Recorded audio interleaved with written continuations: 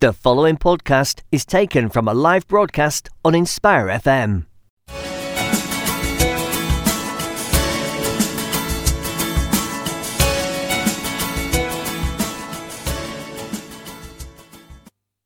Assalamu alaikum warahmatullahi wabarakatuh. Listeners, you're tuned into Inspire FM. I'm Ghiazuddin, a director at Wolf & Co Solicitors, and this is the Ask Your Lawyer show, your weekly look into what's moving and shaking in the world of law.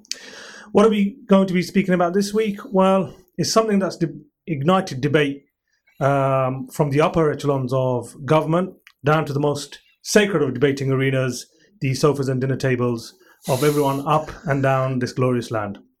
Everyone's got an opinion on it. I'm sure you have too. What I want you to do is call in on 01582 481 822. You can WhatsApp us on 0779 481 822. You can text us on that number as well. Listeners, I'm going to ask you to do one thing. I want to ask you to close your eyes, and I want you to think about the next two words that I'm going to say to you and see what it conjures up, the emotions and what it stirs within you. Shamima Begum. Now, for those of you that have been in police custody in Communicado for the last month or so, Shamima Begum is a 19-year-old who at the age of 15 allegedly traveled to, well, she didn't allegedly travel to Syria. She did travel to Syria with two friends, allegedly to join, in some capacity, ISIS or Daesh, as some would have them known. She's recently serviced again, having been found by a journalist in a refugee camp. And what she did, she raised the possibility of her return, stating that she'd given birth twice whilst being in the camps, and that she was due to give birth again. Her first two children had sadly passed away, and she appealed for sympathy, saying that she wanted to return from Syria for the sake of her child, who at the time was unborn. The child has now been born. She says that she's scared and she wants to come back. Now, an absolute furor erupted in the mainstream media and social media. It's been spectacular and sometimes visceral. I'm going to mention some of the words mentioned in the mainstream headlines. She's been referred to as a jihadi bride, ISIS bride, terrorist bride, ISIS teen. She's been described as arrogant, bloodthirsty, and a murderer. On the back of it all, what's happened is instead of bringing her back, the Home Secretary Sajid Javid has cancelled her citizenship and told her that she's no longer a British citizen.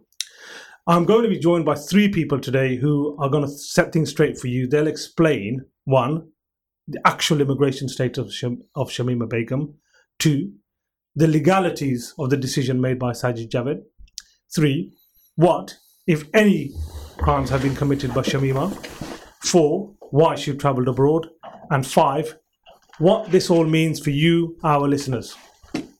Now, my first guest is a young lady called Rohana Fazl. She hasn't quite arrived at the studio yet. She's been held up by traffic, but she's due to arrive. Rohana is an award-winning activist reigning from Luton. She works with the Luton Council of Mosques. She's a chair of Lantern, a grassroots movement which seeks to empower the Muslim women of Luton. She's worked in many cross-party projects and is involved in a group called Faiths Against Children's Sexual Exploitation, with the acronym FACES. I've set up a link for you so you can access that via the Inspire FM Facebook site, and you can have a look at what FACES do and what they're involved in. When Rohana arrives, she's going to speak about why Shamima went to Syria and try to help us understand the concept of grooming, something that some people have said explains why she actually travelled to Syria. Now, Rohana's written an article, and I'd encourage you all to read it. It's about Shamima, and it's entitled Shamima Begum, Children, Grooming and Consent. I've set up a link for you to read that article as well. And listeners, if you go to that article and have a look at it, it helps you reference what we're going to be referring to in the show. Alongside Rohana, when she does arrive, is Atiq Malik, a director at Liberty Law Solicitors, who I'm sure you're very well acquainted with. He's a prominent lawyer and a social activist. He'll be one of our legal experts today, and he'll be assisting us with the terror laws and speaking about the discriminatory aspects of this whole issue. I'm just going to pause there because Rohana has just arrived in the studio. Assalamu alaikum. Walaikum salam. I don't know if Mike can pick me up, but there you go. Just going back to Atiq. Atiq's also written an article about this whole subject, and it's entitled, Is Sajid Javid Javed's deprivation of Shamima Begum's citizenship legal? There's a link to that article as well, readers, and I'll ask you to go and read that. Rahana, assalamu alaikum. I've just to recap, I've just gone over who you are, and I've explained about faces, and I've told them that you've written an article, the listeners, and they can access that article via our website. Okay, finally, we have on the phone, I think, another legal expert, Fahad Ansari. Fahad is a consultant at Duncan Lewis Solicitors. He was perhaps one of the first lawyers outside of Shamima's own lawyers to stick his neck out, and believe me, that's no mean feat, to talk about this issue. He's tweeted a comprehensive list of issues that Sajid Javid and the authorities might have in this case. Again, the link is available on the Facebook website of Inspire FM, and I'd ask you to go to that and have a quick read. It's very, very insightful. Fahad's been all over the mainstream media in relation to his views, and he's interviewed by all sorts of TV stations and newspapers. Just in terms of his own background, he's regularly instructed in these types of cases, so perhaps he's the perfect expert to talk about the immigration type queries in this case. So listeners, as I've said, I want you to call in 01582 481 822. I want you to text in 07779 481 822. We want to hear your views. We want your views to get over. I'll start with you, Atiq, in relation to all of this. And I just want you to clarify something so our listeners aren't confused. Just a yes or no for now, Atiq, if you can, yeah? Has Shamima Begum been convicted of any offence? No. And by that, I mean, has she pled guilty to any offence, or has she been found by a court of law within the UK or anywhere else for that matter to be guilty of any offence? Yes or no? For that to happen, she'd have to be subjected to a process in the criminal justice system. Okay. And because that has not happened, the answer to that is no. Okay. Has she been charged with any offences? Has she even been charged? Forget tried. Has she been charged with any offences, Atiq? Before you get charged for an offence, it's quite normal for a person to be interviewed under caution for an offence. So we had no interview take place, right, let alone a charge or any sort of prosecution or any sort of proceedings. In actual fact, and forgive me if I'm jumping the gun here a little bit, but in actual fact, I recall that at one point there was comments made by the Home Office and of the police that people such as Shamima Begum would not even be prosecuted if they returned. Right. So, no, we're much further down the road from prosecution. I'm going to go back to that, Atiq, because I know what you're referring to, and we're going to pick you up on that point in a bit later. Assalamu alaikum, Fahad. I'd like you to introduce you to the listeners. What? Hello, Fahad. Assalamu alaikum. Can you hear me? Wa alaikum salam. Yes, we can hear you. How are you? Alhamdulillah. How are you guys doing? Alhamdulillah, very well, thank you. I know that you're pressed for time, Fahad, and I really do appreciate you coming on the line. I know that you have a lot of cases that you're dealing with, and there's a lot of exposure in you at the moment. Fahad, I want to get into the questioning first. Has Shamima Begum committed any particular immigration breaches when she's travelled to Syria? Do you think that there's anything wrong with her travelling to Syria in the first place in relation to immigration? In terms of immigration, I mean, I think you can comment more on the criminal side, but in terms of immigration offences, at the time she travelled, it was not a criminal offence or an immigration offence for her to travel to Syria or really any other part of the world. It all depends on how she actually travelled into Syria. So in terms of Syrian law, if she entered the country illegally, then obviously that would be an immigration problem with the Syrian government. But in fairness, that's probably the least of a concern at this point in time. Yeah. So what you're saying is, in terms of UK law, she hasn't necessarily broken any particularly immigration rules. Whether she's broken immigration rules in Syria, clearly she did. She must have entered illegally. But in terms of the UK, no. Is that right? Absolutely. Okay. Thank you, Fahad. I'm just going to come back to you. Atiq, you've done plenty of work in the arena of terrorism. You've assisted plenty of defenders. What laws could she have broken when she travelled to Syria, or when she went to Syria to be the wife of someone who's in Daesh or ISIS? What do you think conceivably the government could have an issue with? Well, on the face of it, if she was interviewed under caution, what they were looking at in terms of proceedings is whether or not she has joined a prescribed group and or supported a prescribed group. And I think that's the long and short of it. There's no assertion at this stage, and of course no investigation's taking place, but at the moment there's no assertion that she's done anything more beyond that. Okay, what is a prescribed group, please, for our listeners? So forgive me because I can't remember the legislation off the top of my head, but in law there is a list of groups that are prescribed. Prescribed means illegal in terms of being allowed to join or support. And all in that list, ISIS is one of them. And so if you join that group or are shown to be supporting that group in any way, then that amounts to a criminal offence. Right. I mean, this is open to all three of you. In relation to the word supported, do you think the very fact that Shamima is married to an ISIS combatant is her supporting ISIS? Fahad, do you want to go first? Or should I? I mean, I wouldn't want to say anything that might possibly jeopardize any future prosecution or defence. I'm just talking theoretically, Fahad. I don't believe being married to an individual who themselves may be a member of a prescribed organisation is any evidence of your guilt of membership of that association. You've got people who are Labour Party members who are married to Tories in certain cases. It doesn't mean that they ascribe to those particular viewpoints, no matter how horrible they may be, but they don't ascribe to them. To be fair, we haven't got a member of the Conservative Party on here, so there's a balance view, yeah. Nafa's absolutely right there. I mean, what I would say is there's a good example is like a drugs case. In drugs cases, calling someone isn't necessarily a criminal offence, right?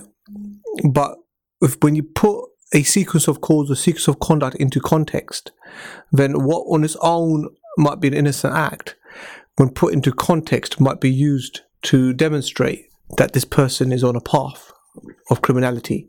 Okay. And so what I would say is, hypothetically speaking, that marrying somebody isn't indicative of supporting that organisation. You could be marrying someone because you love them, but not necessarily prescribed to their thinking. We often see people, husband is Labour and wife is Tory, right. Two different political parties, different political beliefs. Just simply because they're married doesn't mean that they agree on that. No. But in a case like this, what the authorities may try and demonstrate is a path to criminality, right, which would have started from her journey in the UK to Syria, and they would try and demonstrate the intention behind that, the purpose behind that, and what happened when she got there. Absolutely. Rohana, I'm going to bring you into this now. I'm going to ask you a series of questions, Rohana, and please do excuse me. These are basic fundamental questions that I've asked people in the community when I've told them about the show. They've said, well, I want this answered, I want that answered. Yeah. So please excuse me, these are questions at face value, yeah? Listeners, I'd urge you again, have a read of Rohana's article. It is very insightful. When Shamima travelled, why did she go? They want to know. Why would anybody leave their loved ones and travel to possibly the most dangerous place in the world? You seem to have an idea about why she could have travelled. Well, I think at this point none of us can really answer that. But there are things that we can glean from information that we had at the time that she left, and actually even from her interviews, there's lots that can be assessed from that. So when she left, the police and the Home Office described her as a vulnerable child because she was a child. She was 15 years old. I'm a little bit disappointed at some of the discourse that has happened. And actually a couple of weeks ago, Jacob Rees-Mogg, and this is going to be the first time and last time that I'll ever agree with anything Jacob Rees-Mogg has said, but Jacob Rees-Mogg on Question Time said she was a child and could not give consent. So when she left, we recognised that she was a child. We recognised that she'd been, or the police were aware that she had been in contact with groomers, essentially online, who sold her a story, which happens to lots of young people in lots of different contexts. We've seen grooming happen really high profile all over the country with street grooming gangs that have had lots of media attention. The same sort of process would have happened to Shamima, where she has ended up taking a journey that wasn't in her best interest, but she wouldn't have been able to contextualize that because the people who were grooming her would have so warped her sense of reality. And she leaves. And it's very clear, actually, from her interview, when she's talking about why she leaves. She's not talking about fighting the infidel and all of those kind of things that the rhetoric you hear around ISIS. She's talking about finding a family. That's what she went for. And that's what she was groomed for. She wasn't groomed to fight. And that still comes across very strongly, no matter how much we want to paint it in a different way. It still comes across very strongly.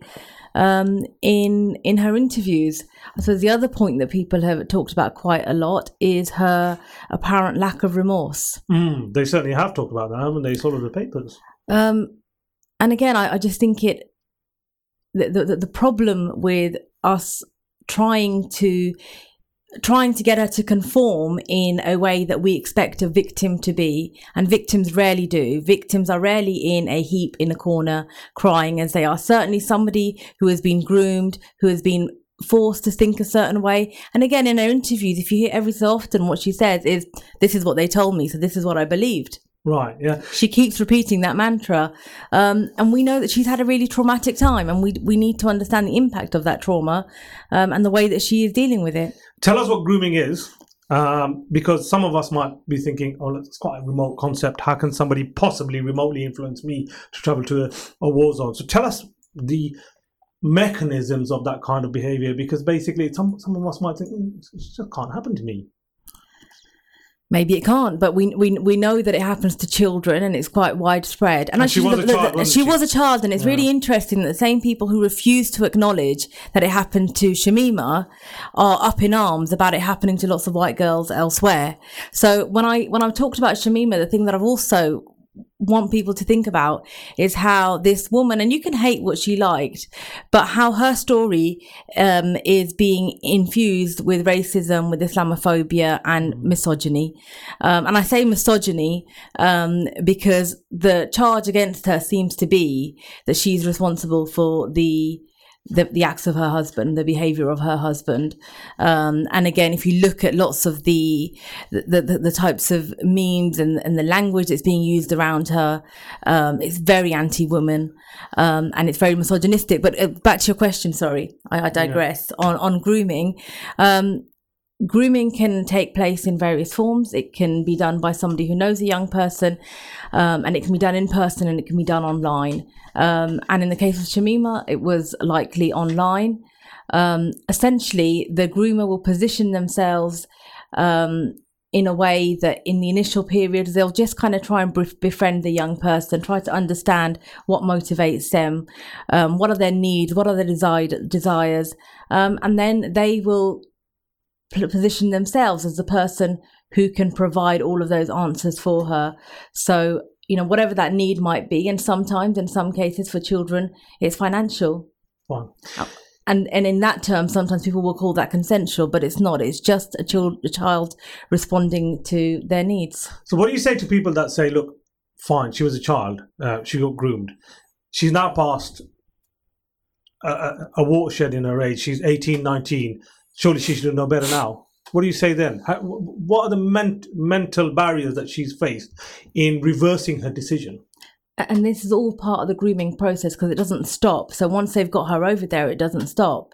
She will continually be fed. She's led quite an isolated life. I mean, within those 3 years, she's been pregnant for, the vast majority of it. From what we can tell, she's been a housewife. Her only access to the outside world is her husband, who will come her husband, who is twice her age, we should add, who comes and tells her things. And as human beings, when we make decisions, we will find ways of defending those decisions. And those people who want to keep control of us will find ways of justifying their behavior and normalizing it. And this is what happens with grooming. It's not unusual. It just happens that where Shamima ended up is just particularly horrific to us. It is horrific. Fahad, I'm going to go to you now, and Rehan, I'll come back to you in relation to this, because this is really important that we understand this. Yeah. Fahad, we know that we're jumping the gun here, but for whatever reason, she's been stripped of her citizenship, yeah? And that's rendered her stateless. What are the practical implications of being stateless, Fahad? What happens then?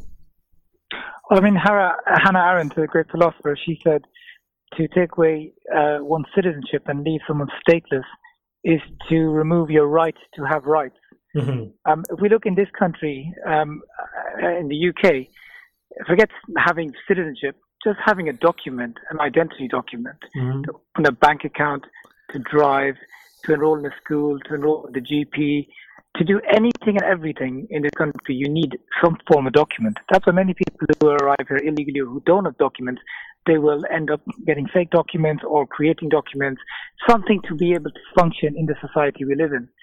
Now, if anybody is stateless, and particularly if you're in a third country and you don't have access to the government or the body which you would normally go to for consular assistance or services, then you really are stranded with no one to look after you. If Shamima Begum was, for example, like that British child in the Emirates who got arrested for flying a Qatar flag or wearing a Qatar football jersey, but he's got access to the consul, he can get assistance. If he's in prison, he can get a visit.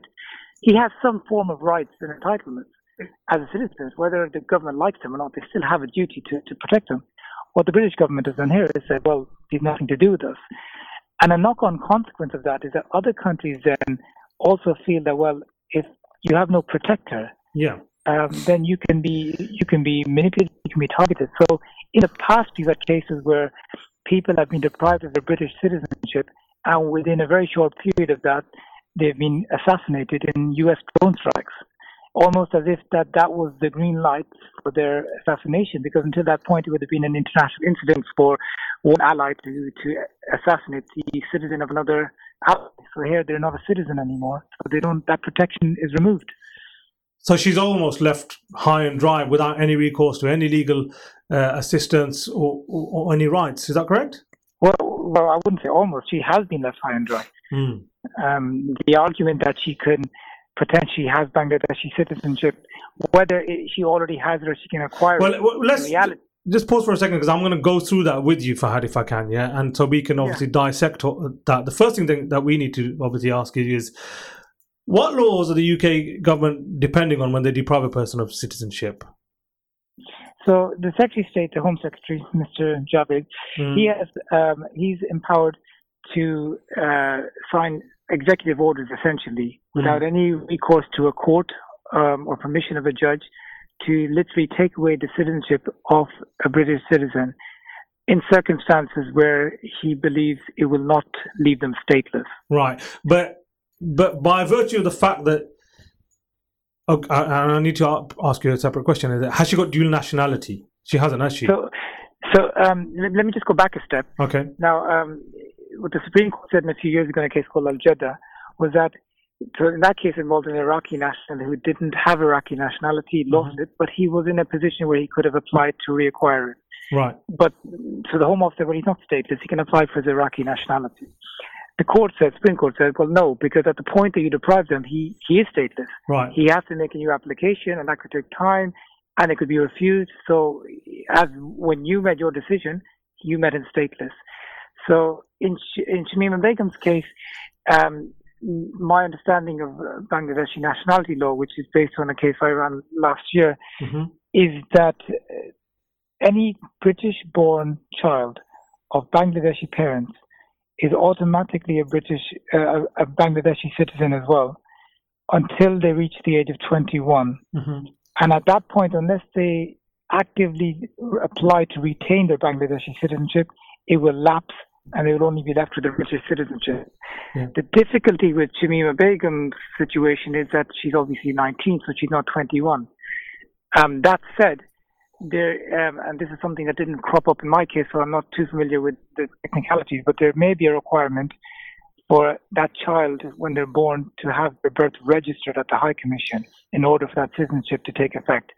Again, I'm not sure if that's the correct position, but that is a line of argument that has been used in other jurisdictions. Right. What would you say to those people who say, look, she's 19, she's got 2 years to make sure that she actively tries to become a Bangladeshi citizen. Is that now out of the water because essentially the Bangladeshi government have gone on record to say we're not accepting her? Is that out of the window now? I mean, what's really interesting about the Bangladeshi position is that in the case that we were successfully appealed in, and the Home Office has appeal that decision to the Court of Appeal to be heard later this year. Their reliance and the point that the court is going to look at is a diplomatic note issued at the last minute by the Bangladeshi Ministry of Foreign Affairs, which it says essentially that regardless of the age, we will treat all of these people, children of British Bangladeshi citizens born in the UK, we will treat them all as Bangladeshi citizens, regardless of age. Right. So privately, they pass that correspondence to the Home Office in order to really, it looks like, support their case. But then in this case, which is public and high profile, they've come out with the exact opposite. Right. They've never been citizens, and she's not a citizen. So I don't think, our position is going to be that you can't trust the Bangladeshi authorities in any case. They're just playing politics with this. Right. So just to recap, Fahad, from what I understand, she hasn't got dual nationality. Yep. She hasn't applied, or she can't anyway, apply to the Bangladeshi authorities because they've already said they're not going to take her. By revoking her citizenship, is she stateless now at the current moment? Friday Night Live. Democracy only works for those who are advocating it. Not working. This idea is sold to the Muslim world throughout, day in and day out. If you look at the leading nation that represents democracy in the world, this is how it treats its minorities. Join in the conversation with me, Abdul Akbar, and my guests every Fridays from 6 p.m.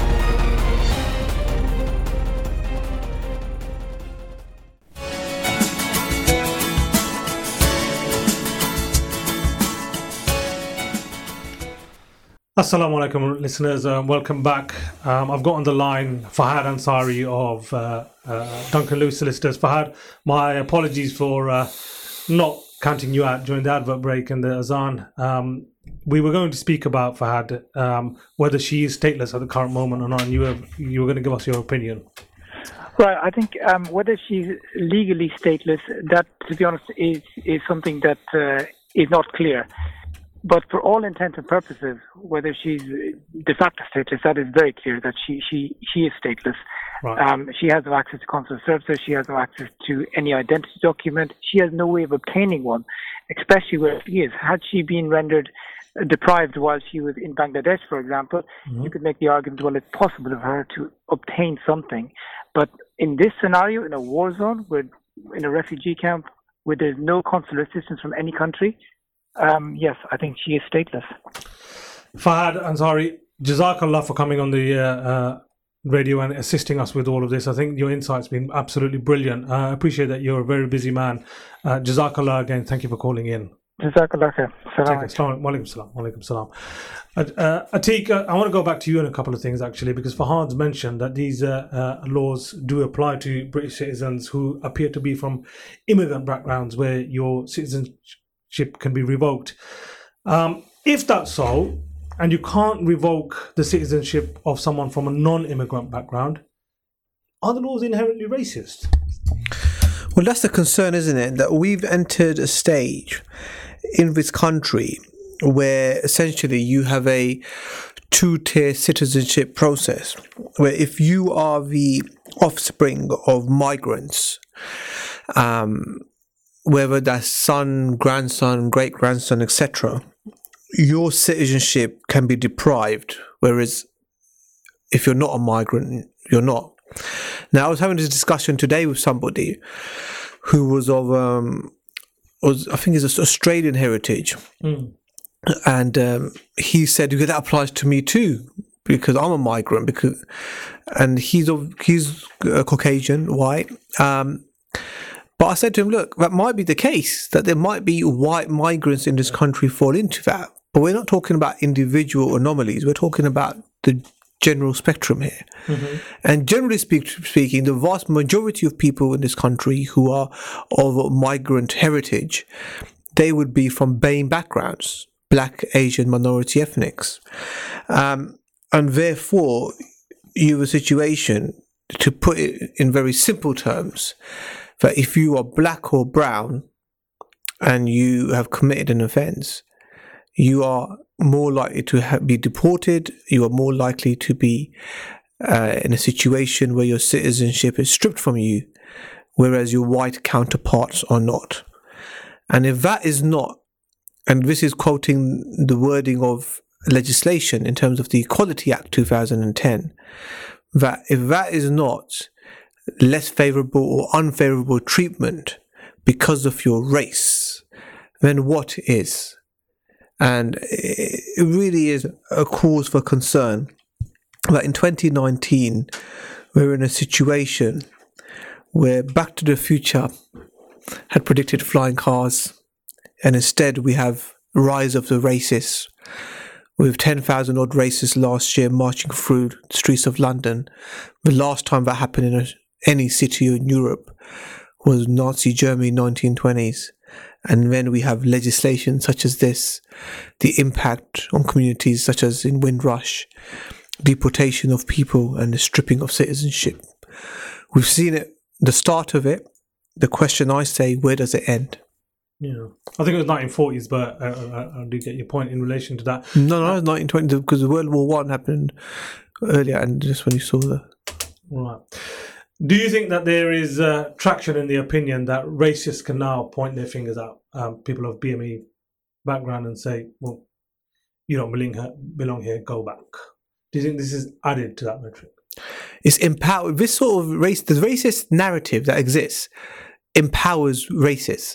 And what is a racist? You have two forms of, well, it's a bit simplistic to say two forms, but generally speaking, it goes two forms of racists. You have one which, the type of person which is obviously racist and doesn't really care. But then you also have a situation where there are normal people who may not even consider themselves to be racist, but because of the racist narrative that's being perpetuated by institutions through legislations like this, as well as by the media, that without realizing it, they hold a mindset which falls within the racist narrative and becomes a racist mindset. And that is really is a problem. I mean, John Barnes recently has done a few interviews on this, and every interview he's really hit the nail on the head. That the racists never went away, they just went silent. And now with these racist narratives, racist legislation, racist media that's out there, those people are now finding voices. And the scary part is it doesn't end with voices, because some people out there also take action.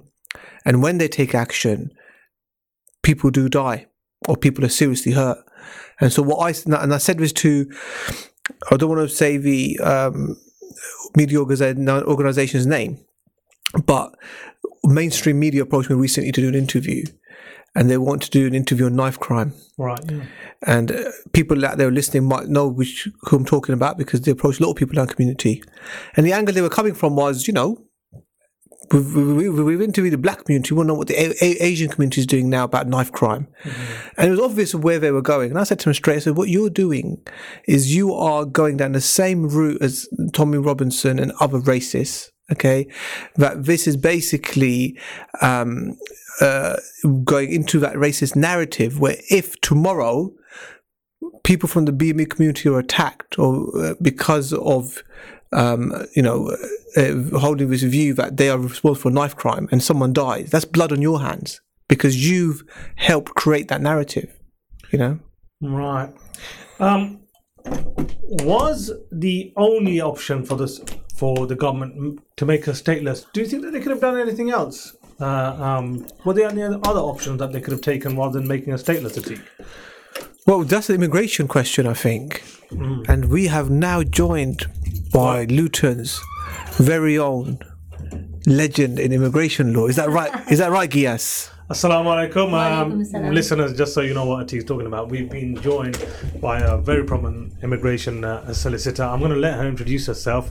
Guys, you're making me blush. Assalamu alaikum. My name's Safina from Malik & Malik Solicitors. I wouldn't say I'm a specialist, but I would say that I enjoy practicing immigration law, and it's something that with deprivation and revocation is something that we are coming across with a few things. Guys, I have been listening. I actually did tune in via my mobile, via the Inspire FM app, so that was brilliant. Just two things I wanted to highlight. Go for it. I listened to Atiq's discussion, and I'm all in agreement when things are just and fair and you have to explain it. But you have to look at the Home Office position here. And I'm not normally one to back the Home Office, but the law allows you to deprive someone of their citizenship in the event where it's conducive to public I good. think For that's the phrase example, they where use, there's safety, public threats. Now look at Manchester Arena bombing. Look at the terrorist attacks that have happened in the UK. And it's a result of organisations who give support to ISIS or Taliban or could be a lone individual. But these are things that have happened. And a lot of teenagers, young girls, families were affected by that. The other factor is we have to look at where individual obtain something by fraud. What the Home Office's argument here is that we're doing it because it's not safe for the public. Maybe she's joined ISIS, maybe she's committed offences, maybe she hasn't.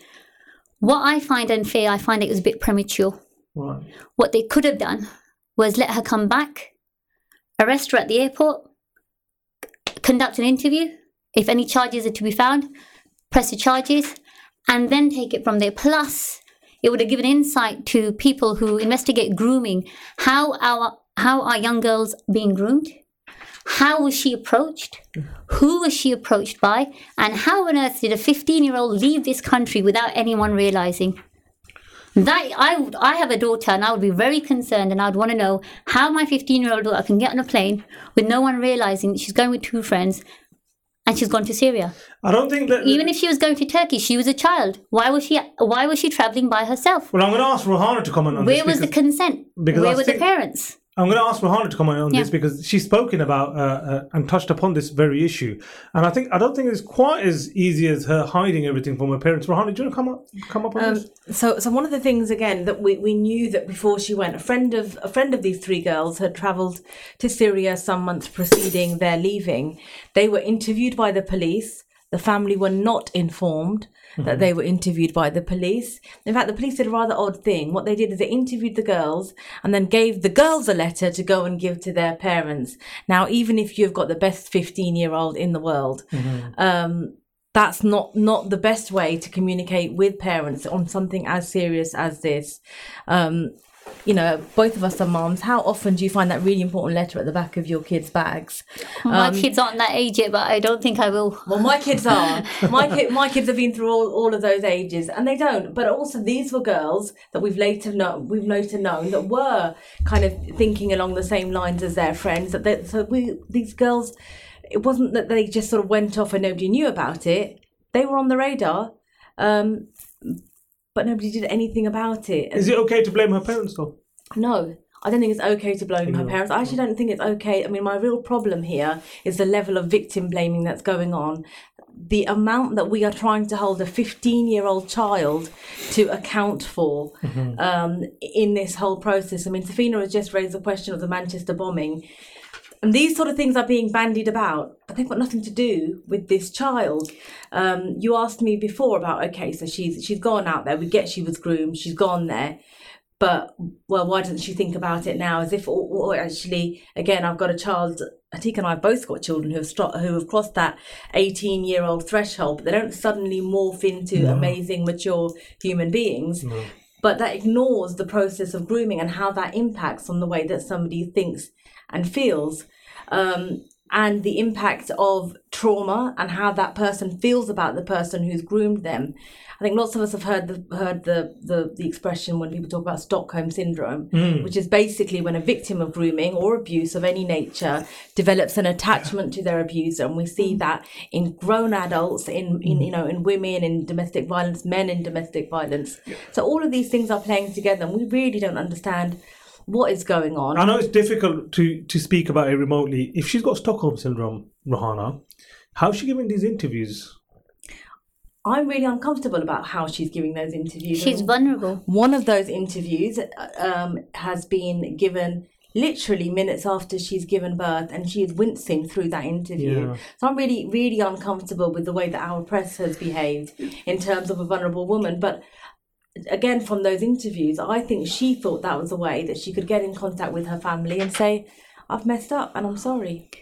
Safina, you're going to say I think the other thing is that this is maybe the Home Office saying to young girls and people out there saying, if you're going to join these groups, we're going to take your nationality, but and you're going to be stuck out there. I think it's a secret message that's being advertised that, look, young girls, we're not going to help you. You're going to be stuck out there. But what my concern is people from the Bangladeshi community should be concerned, because two things. Imagine being in Bangladesh and something happening, and you go to the British High Commission and say, look, I want some assistance. And they turn and say, hang on, you're a dual national. Ask the Bangladeshi authorities because you're under the age of 21.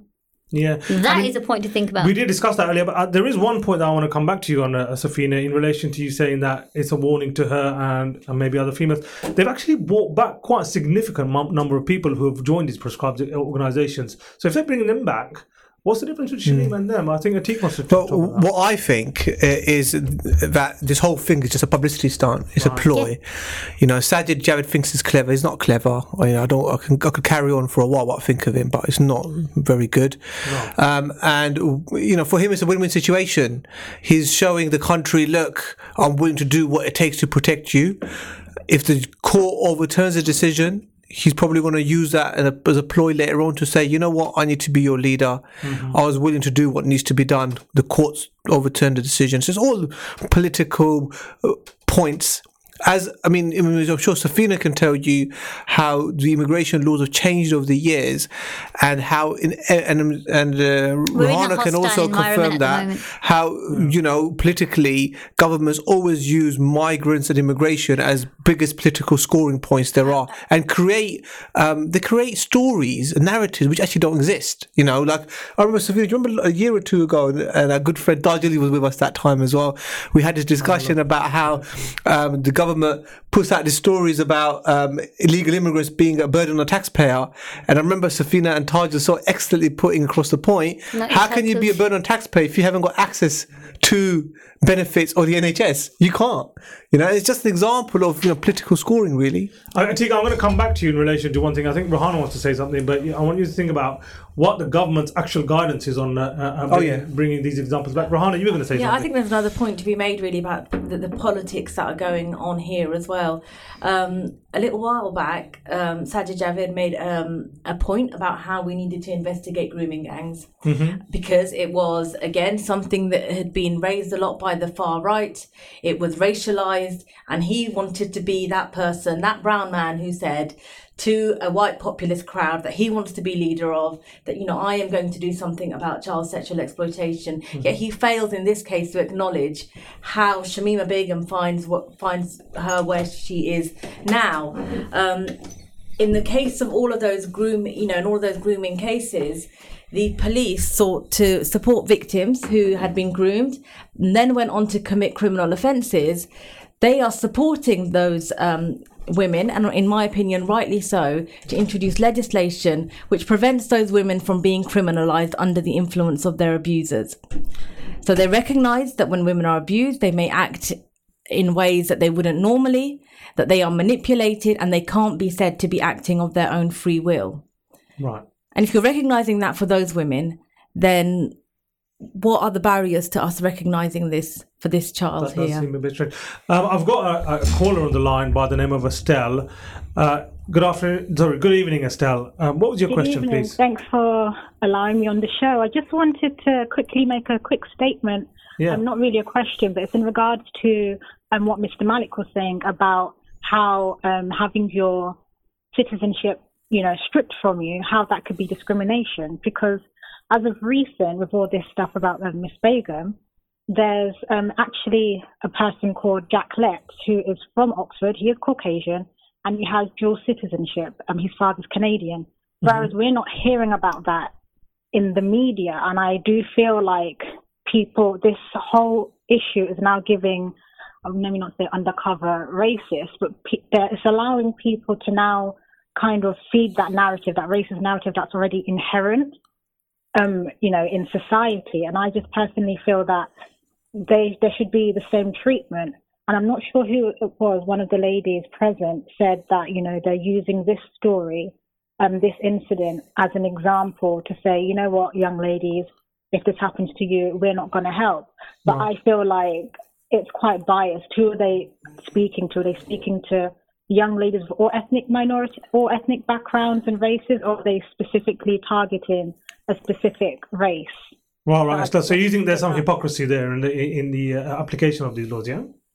Yeah, hypocrisy and also discrimination, because we're not hearing anything about Jack Lett and the small, news outlets. They're not small, but we're not hearing it in the mainstream as we are with Miss Begum's case. Mm-hmm. We're hearing about how he's missing pasties and Doctor Who, and I feel like they're trying to feed a certain narrative, whereas all we're hearing about Shamima, whether it's true or not, is how she doesn't really, have any remorse. Estelle, I do feel like they are, yes. Yeah. Do you think that there's been a deliberate racist narrative in this? Do you think that? Of course, we see it every day. We see it with Meghan Markle. We see it with Raheem Sterling. We see it every single day. But I just feel like it's something that people are in denial about, or they just simply don't care.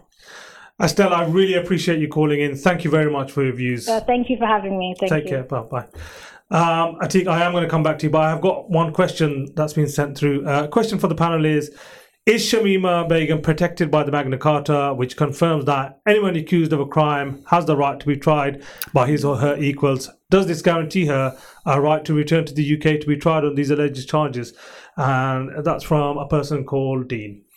Well, that's exactly the point that we are all arguing, that the rule of law should be observed, that someone should not be found guilty or determined guilty in the absence of a proper trial with the safeguards that arise from the criminal justice system and related processes. And just leading on from that, what I also find amazing is Sajid Javid's position, because in 2018, the Home Office released a counter-terrorism strategy setting out how to deal with, hypothetically, a British woman who travels to join ISIS and has a baby. Right.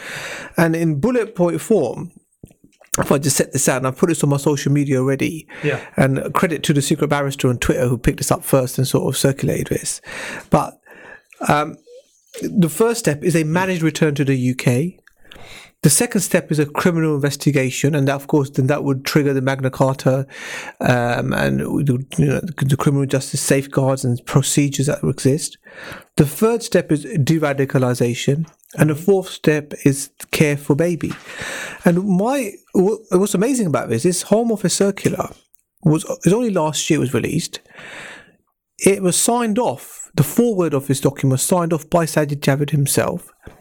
So within 12 months, we then have a situation that arises which falls squarely within the ambit of this Home Office counter-terrorism strategy. Yeah. So why was it abandoned and not followed? So are you telling me that they gave the exact same example and then decided to contradict it completely in this case? For political points. I think, and one more thing adding to that, because I heard that, I don't know if this is true, but I heard that they confirmed that the child does have British citizenship.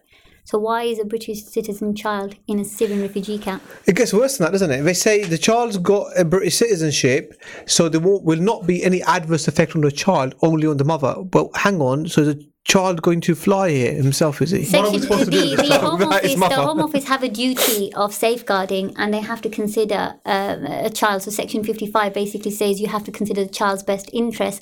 What best interests are currently the fact that his mother was in media, and on top of the fact that he's in a refugee camp. Safina, are they going to actually bring the child back?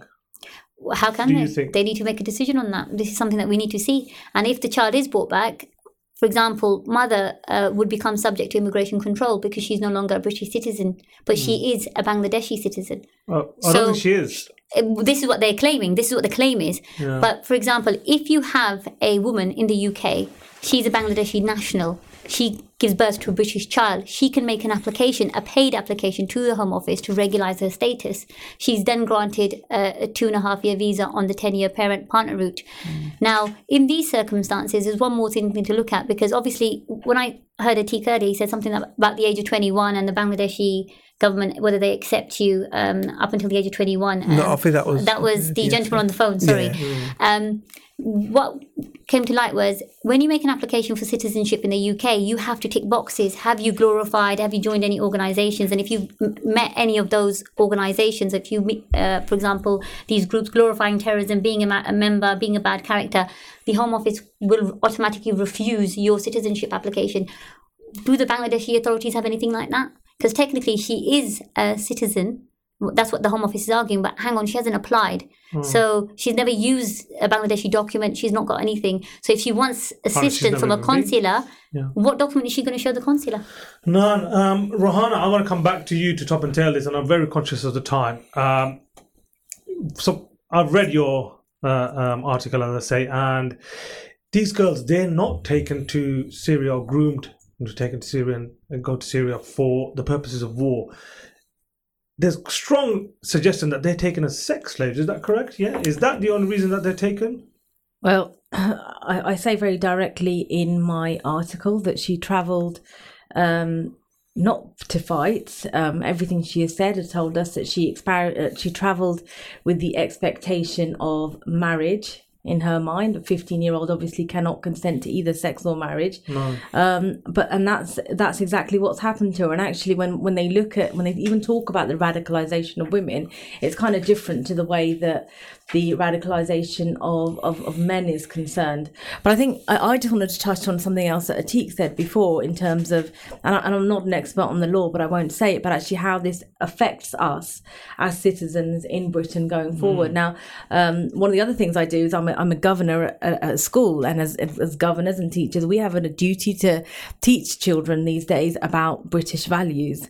And included in British values that our Home Office asked us to tell people about is the rule of law. Yeah. Okay. And it just seems like naked hypocrisy to me for Sajid Javid then to ignore the rule of law here, but actually double down on this whole good immigrant narrative that we have. So what does it mean to be, for any of us, and I'm third generation, my children are fourth generation, so my grandfather first came here, or my children's great-grandfather here. What does citizenship mean for us as second, third, fourth generation families living in Britain? Well, it says actually you are never going to be British, and your stay here is contingent on you behaving just as we please. Now, if we are talking about rooting our young people, and our government talks about our children being loyal to this country, how do they do that when they are perpetually outsiders? We're just about to run out of time. One last question for any of you. Why do you think that she's come over so belligerently in the interviews? Why didn't she just lie and say, well, I need to come back?